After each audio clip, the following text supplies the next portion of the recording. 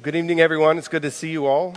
First and second graders, it's been great to have you worship with us. You are now dismissed to be able to go with your teachers downstairs. Hope you all have a great night. It's really neat to be able to worship with your children. Our son, 7 years old, was not singing because he can't read and keep up with the things, and he's short, can't see over people's heads and whatnot, can't see the screen. But he has one of those keychains that we've been giving out the last several weeks that have memory verses on them. And so he tapped on my shoulder, and I leaned over, and he's like, "Dad, I know the memory verse." I was like, I guess that's fair in worship, being able to memorize Scripture. And it was the Scripture that said, 2 Corinthians 5, that talks about letting the word of Christ richly dwell within you by singing psalms and hymns and spiritual songs. I was like, he is memorizing Scripture and how important it is to be singing together. So it's awesome to be able to have those moments together. We are continuing in our Momentum series. This is actually the final sermon in a 4-week series that is launching Momentum. Next week, we're going to start the second part of Momentum. This will be a second part of the Momentum series that's designated to what we're calling the story of God. We'd like to go through kind of a bird's eye view of the whole Bible to know what is the story, the consistent story that God is telling from Genesis all the way through to the end of the Bible, and for us to be able to know how to read that story for ourselves, but also to be able to share the gospel, share that story with other people, and then also how to understand our own life within this story of what God is doing. So that will start next week. But this week we're wrapping up a 4-week sermon series. The first sermon was who we are, who is our identity as a church. Ultimately, that identity is in who Christ has made us and what he's done for us. We also talked in the second sermon about where we are going as a church, some core values and vision that we have for the church. Last week, we talked about what it will cost to get there, and that the cost to get where God calls us and where Christ follows us is high, not just financially, but in terms of our time, in terms of sweat, opening our lives first to God and then opening our lives to others. It costs a lot to get there. And then this week, we are going to celebrate the journey. This is a sermon about celebrating the journey and where we are going as a church. As we celebrate the journey, there are different ways you can think about celebrating. So sometimes when people think about celebrating, they think about something like a pep rally.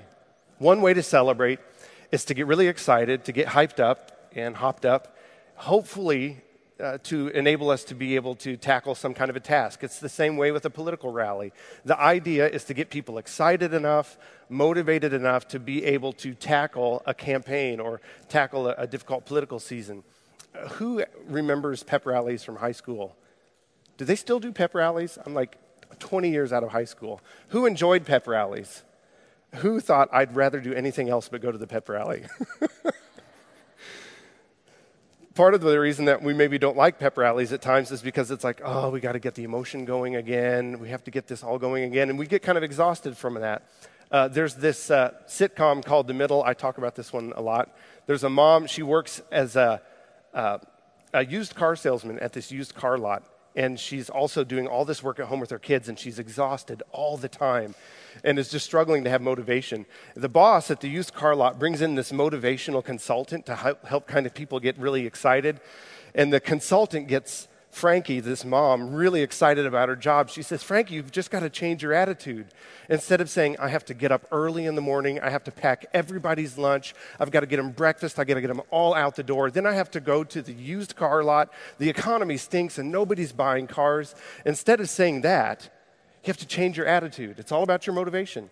You get to say, I get to wake up early in the morning, I get to make everybody's breakfast, I get to get their lunch together, I get them out to school, and then I drive to the used car lot, and even though the economy stinks, I'm going to sell 10 cars today. Pow! I'm a mom, I can do anything. And so Frankie's all excited. She's like, I am a mom, I can do anything. And then she goes home to tell her husband about it. And she says, I just have to change my attitude. I have to say, I get up early in the morning when nobody else is up and work really hard to put together lunches and breakfast, and then I have to get people out of the door. And the economy really stinks, and I don't know that I could sell 10 cars, but I could probably sell 5 cars a day. And she's like, this just sounds a lot of work. It sounded more excited when she said it. There was a pow in there somewhere, and she was really good at it. Maybe I should just try to get to work on time. Have you ever felt like that? Like you get motivated for something, and very, very quickly the motivation just stalls out. It goes from these high goals to maybe I can get out of bed in the morning. The problem is when we have to trust our own strength, we celebrate to get up this energy, this hype to be able to tackle some kind of a task.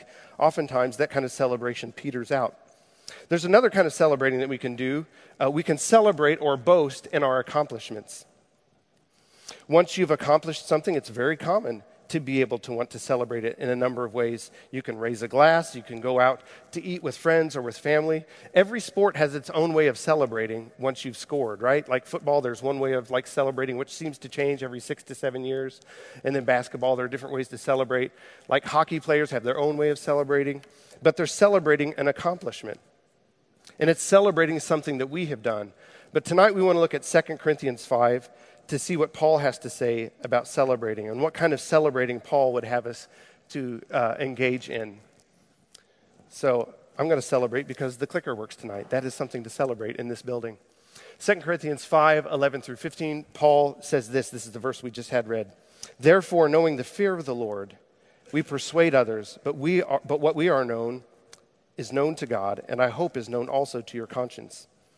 We are not commending ourselves to you again, but giving you cause to boast about us, so that you may be able to answer those who boast about outward appearance and not about what is in the heart.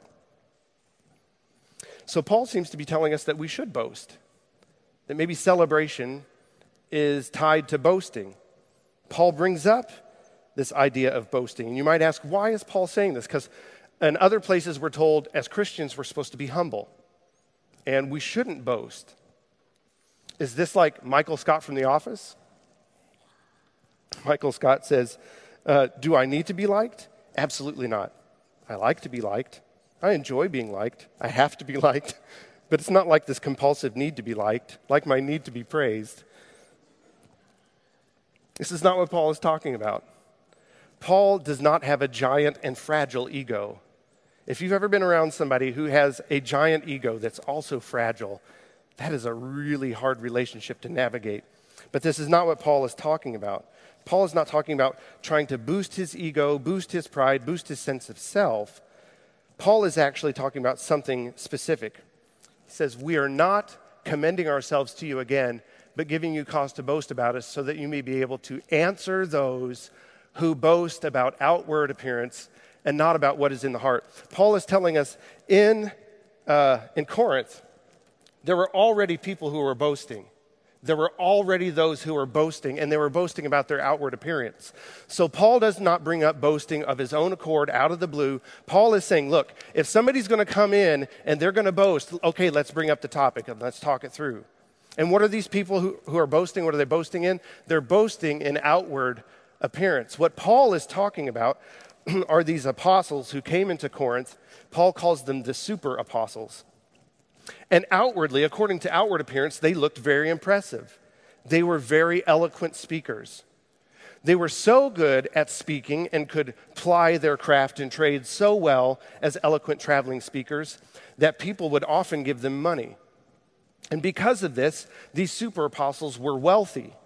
And they did not dirty their hands with like manual labor. By contrast, Paul did not look like an impressive figure. According to outward appearance, according to worldly standards, Paul did not look impressive like these guys. They were wealthy. Paul was poor. They seemed impressive and to have it all together. Paul was often imprisoned and persecuted. They're eloquent speakers and could speak very finely, persuasively. But Paul says, I'm not eloquent. In fact, Paul says, I purposefully dial back any eloquence I might use.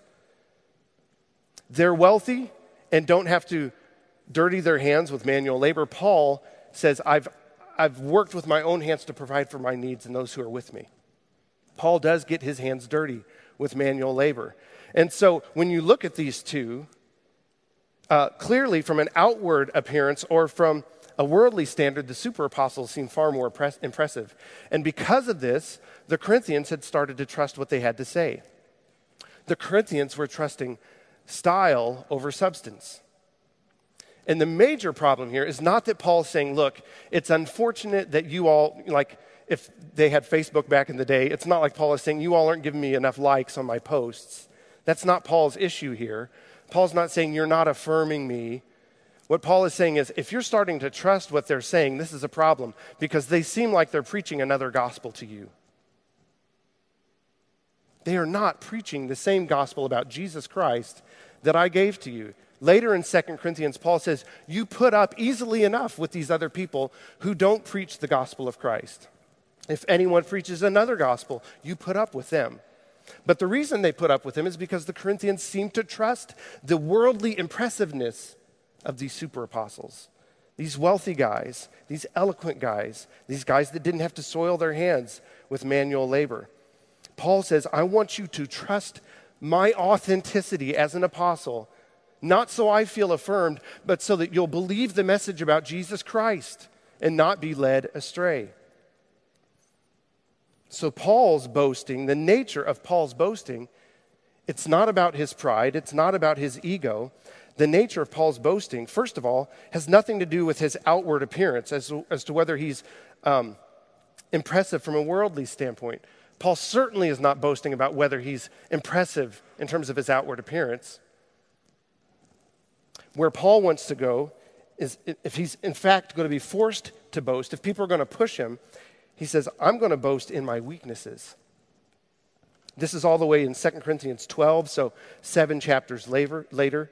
Paul says, but he, meaning God, said to me, my grace is sufficient for you, for my power is made perfect in weakness. Paul is talking about here this thorn that he was dealing with. It's a metaphor. We don't know what this thorn was. He's dealing with some kind of an issue. And he was asking, Lord, please take this issue from me. Don't let me deal with issue. And the answer he was given is, my grace is sufficient for you, for my power is made perfect in weakness. Therefore, Paul says, I will boast all the more gladly of my weaknesses, so that the power of Christ may rest upon me. For the sake of Christ, then, I am content with weaknesses, insults, hardships, persecutions, and calamities. For when I am weak, then I am strong. Why is Paul boasting in these weaknesses? It's because in the midst of human weakness, it's precisely in the midst of human weakness that the surpassing power of Christ is made known.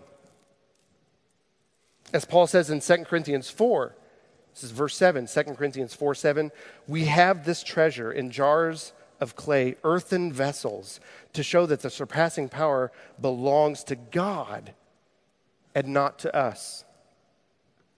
Paul's job is not to look impressive so that the Corinthians will trust him. This is the way Tim Mackey puts it. Paul's job isn't to be impressive. Rather, it's to point people to Jesus, the one who is impressive. To put it another way, if what we need is rescue and redemption from the ways that sin has fundamentally broken this world and disrupted our lives, if it's up to us then to trust ourselves to deal with those fundamental broken pieces of existence, there's nothing that we can throw at that kind of brokenness to fix it. We need a divine work to remedy the major fundamental fissures and cracks in universal existence and in our own lives. And throughout the Bible, not just here in Corinthians, throughout the Bible, God shows consistently how it's his work and his alone and not human power that accomplishes divine work. When it comes to Jacob and Esau, the two brothers who are born, and the question is, which one of these will be the chosen son through whom God's covenant and blessing will flow through? It's not the oldest firstborn that ends up being the one through whom the covenant flows. It's Jacob, not Esau. God chooses the lesser son, the secondborn. God rescues Israel from the clutches of Pharaoh and all of Pharaoh's armies and all of Pharaoh's taskmasters, all of that huge, huge political infrastructure. God rescues Israel with one dude equipped with a staff and a stutter. God tells Gideon, yes, you're going to need to fight a battle, but your army's too big. You need to pare your army down. Why? because victory comes at the hand of the Lord, not through human power and human craft. God uses Jesse's youngest and smallest son, David, to defeat Goliath, not the older sons and the larger sons. And David brings nothing with him but 5 small stones and no armor. God chooses this David, not the older brothers, to be the king of Israel. God uses John the Baptist as the forerunner to the Messiah, this weird guy who lives in the wilderness, who regularly confronts people with their sin.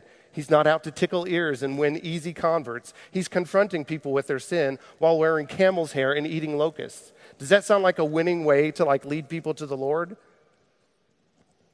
But God uses this outsider, and he uses him in a way that seems to defy our notions of what effective human leadership should look like.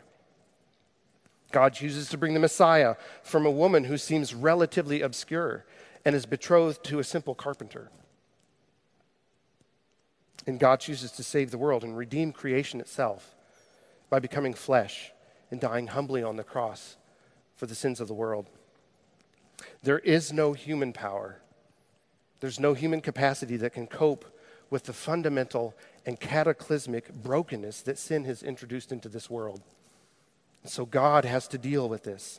We need divine and supernatural power of Christ in us for our own salvation, and we need the divine supernatural power of Christ working through us to accomplish God's kingdom purposes in his church. It must be the power of Christ saving us and working through us, not our own power.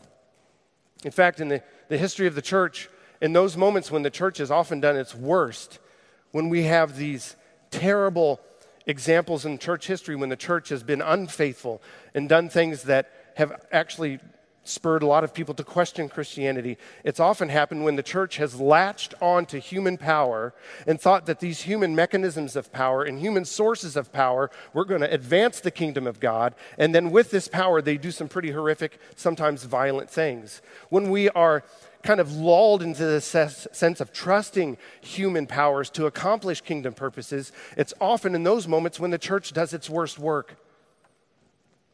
Think of the Crusades, church plus the sword.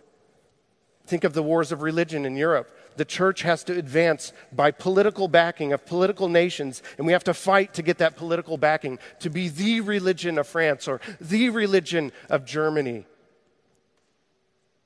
We buy into these notions of earthly power and human power that we think will advance the kingdom of Christ, but it actually puts a black mark on the church's history.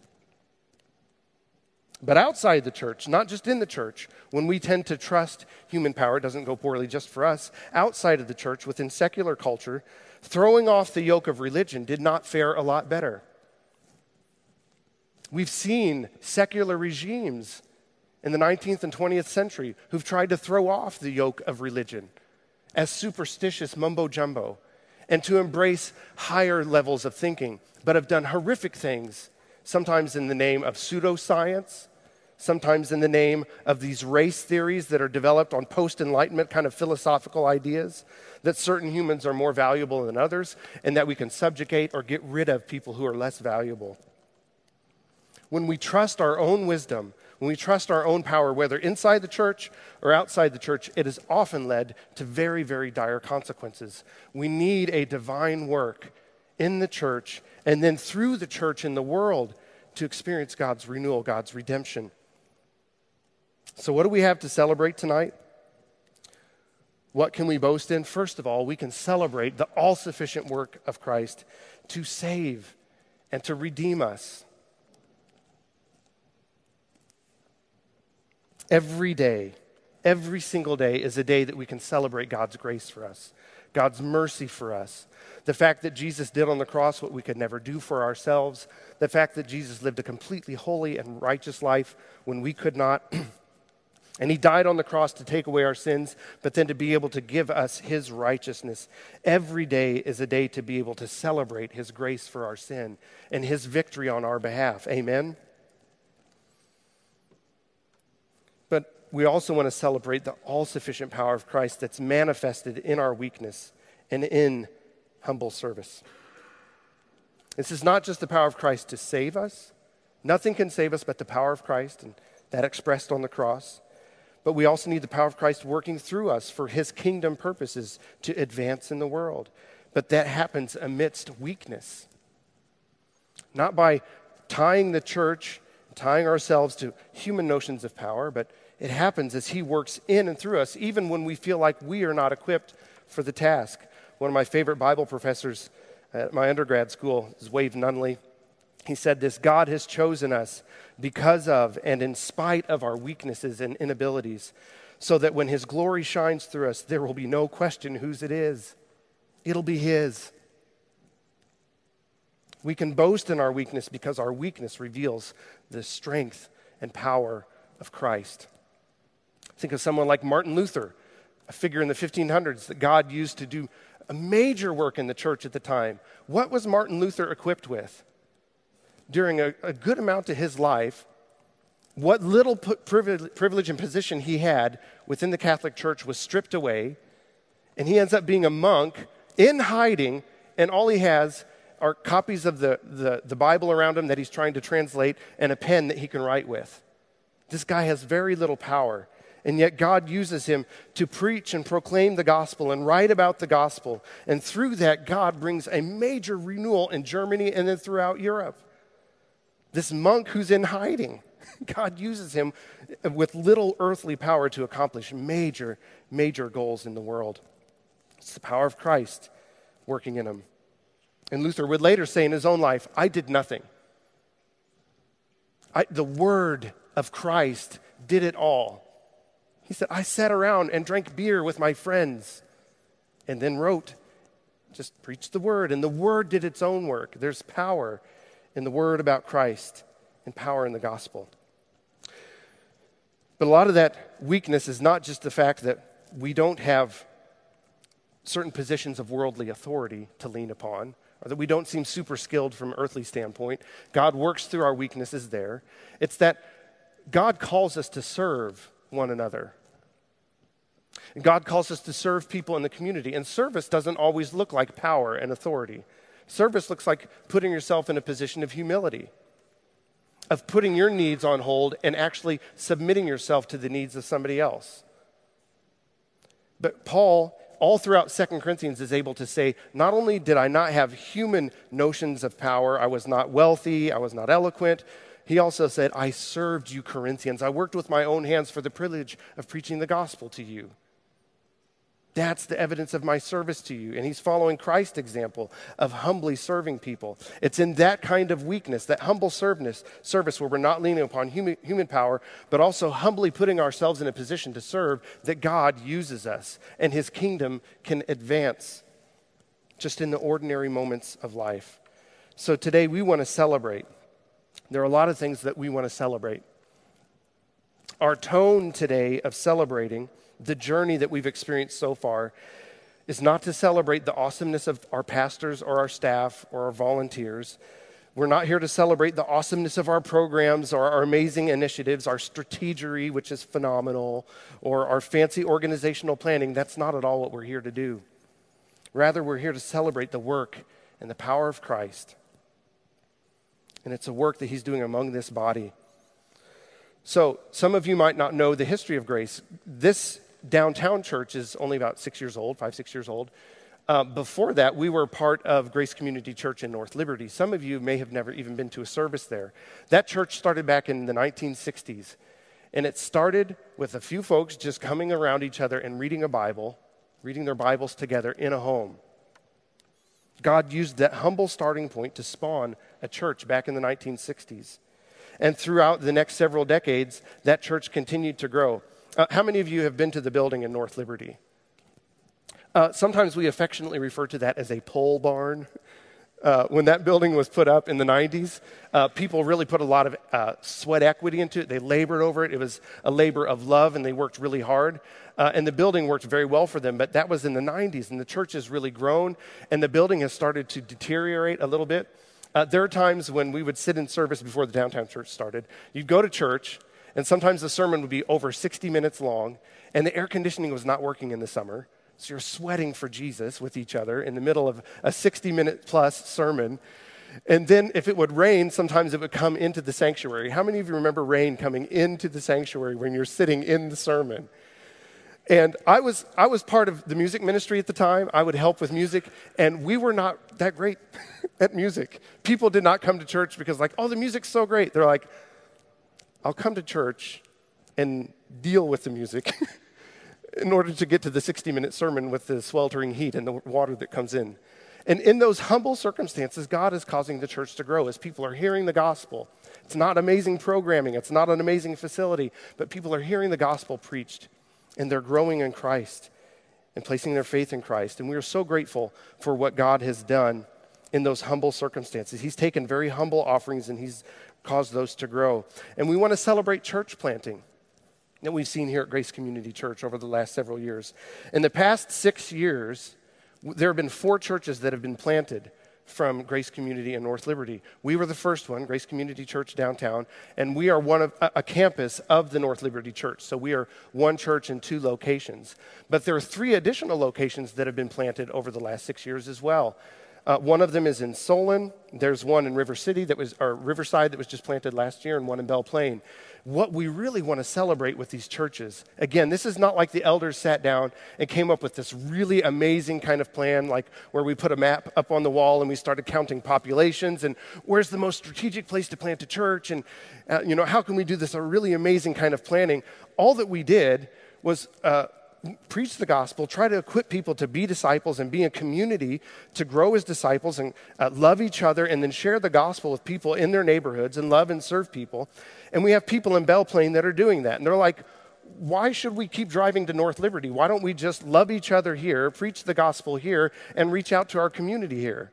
And if we want to invite a friend to church, why invite him all the way to North Liberty? We could just invite him to a church in our neighborhood. And so we've got faithful people who are loving and serving the Lord, and who are in community with each other, loving and serving each other, and they just spawn a church. And all we do is we give it blessing. Like, nothing crazy. It's not up to us and our crazy leadership. The same thing happened in Solon.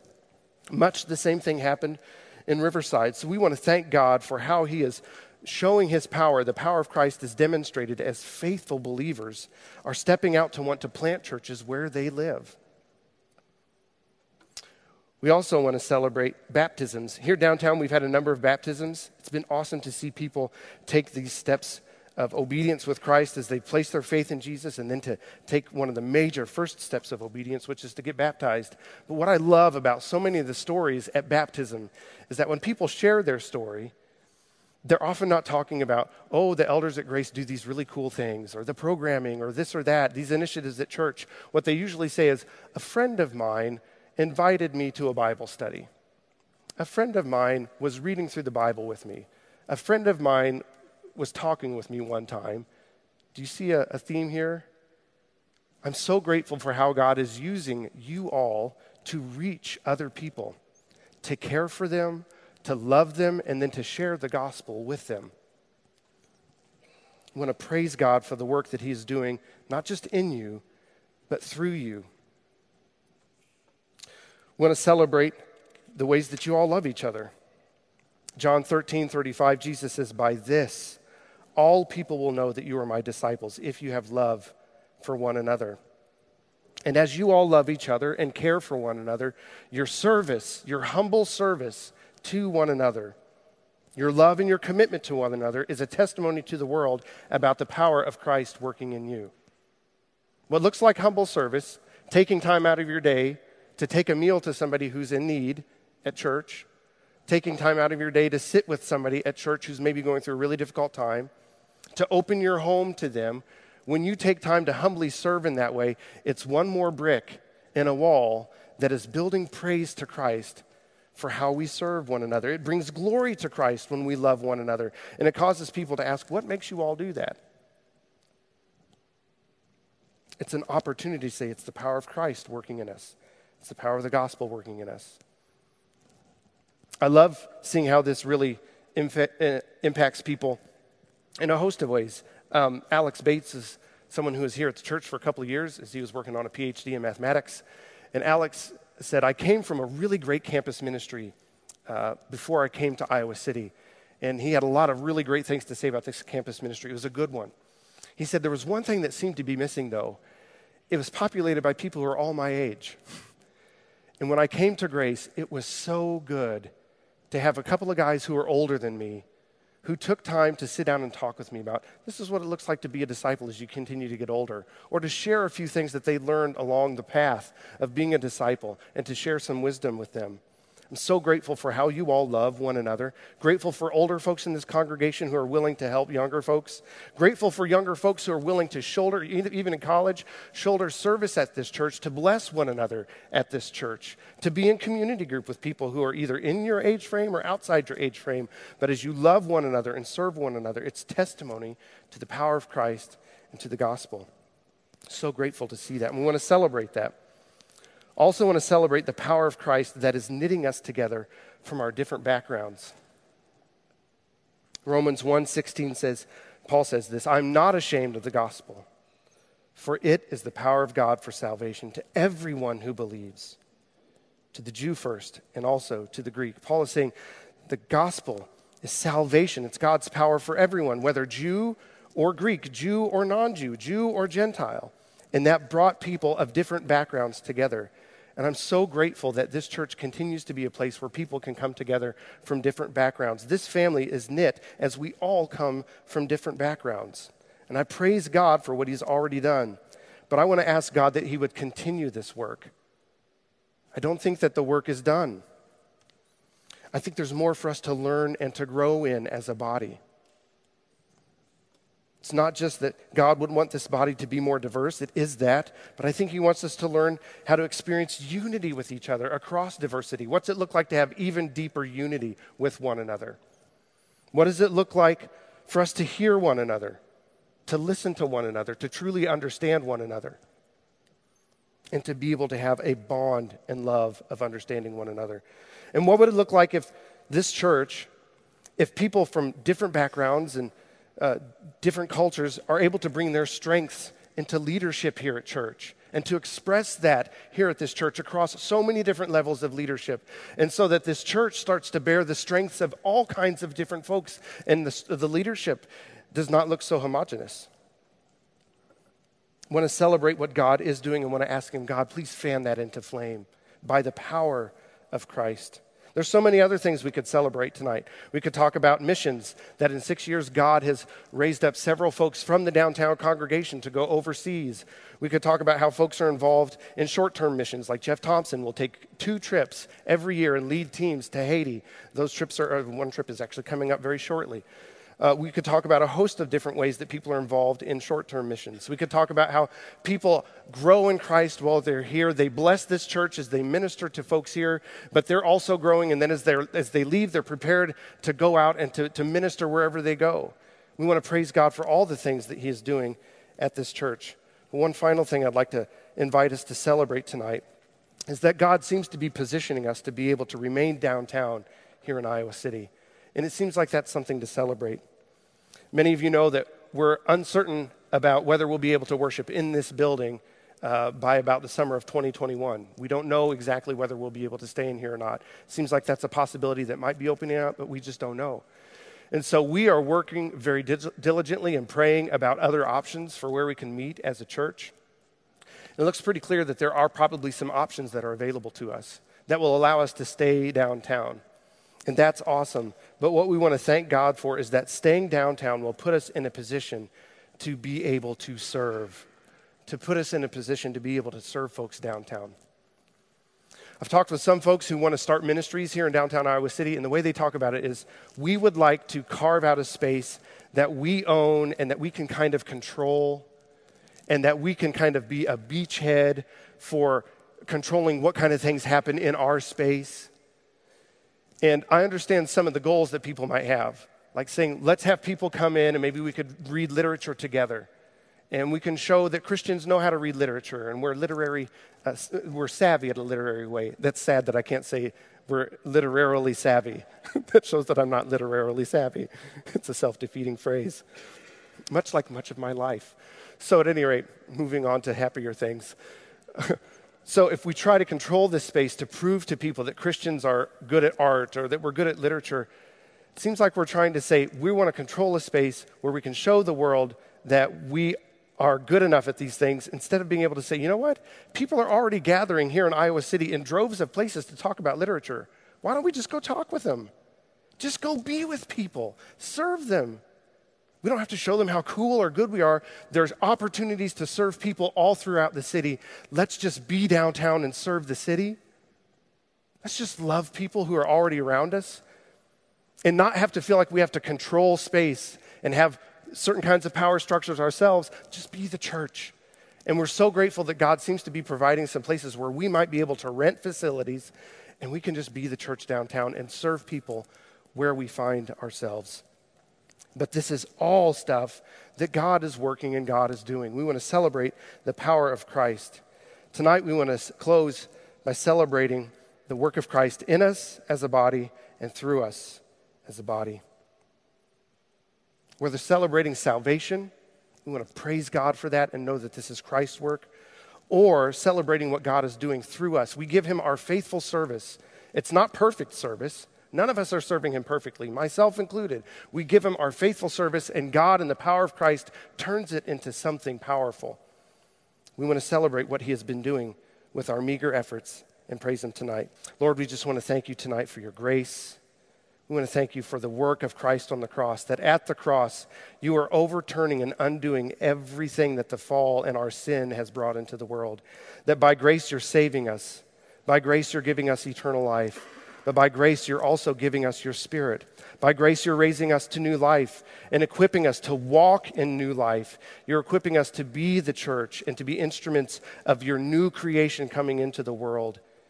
And so, Lord, we just want to thank you that it's all by the power of Christ. And we humbly thank you for coming to this earth and dying on a cross and rescuing and redeeming us out of your rich love and your rich grace. We remember your work on the cross. We remember your suffering and give you praise tonight.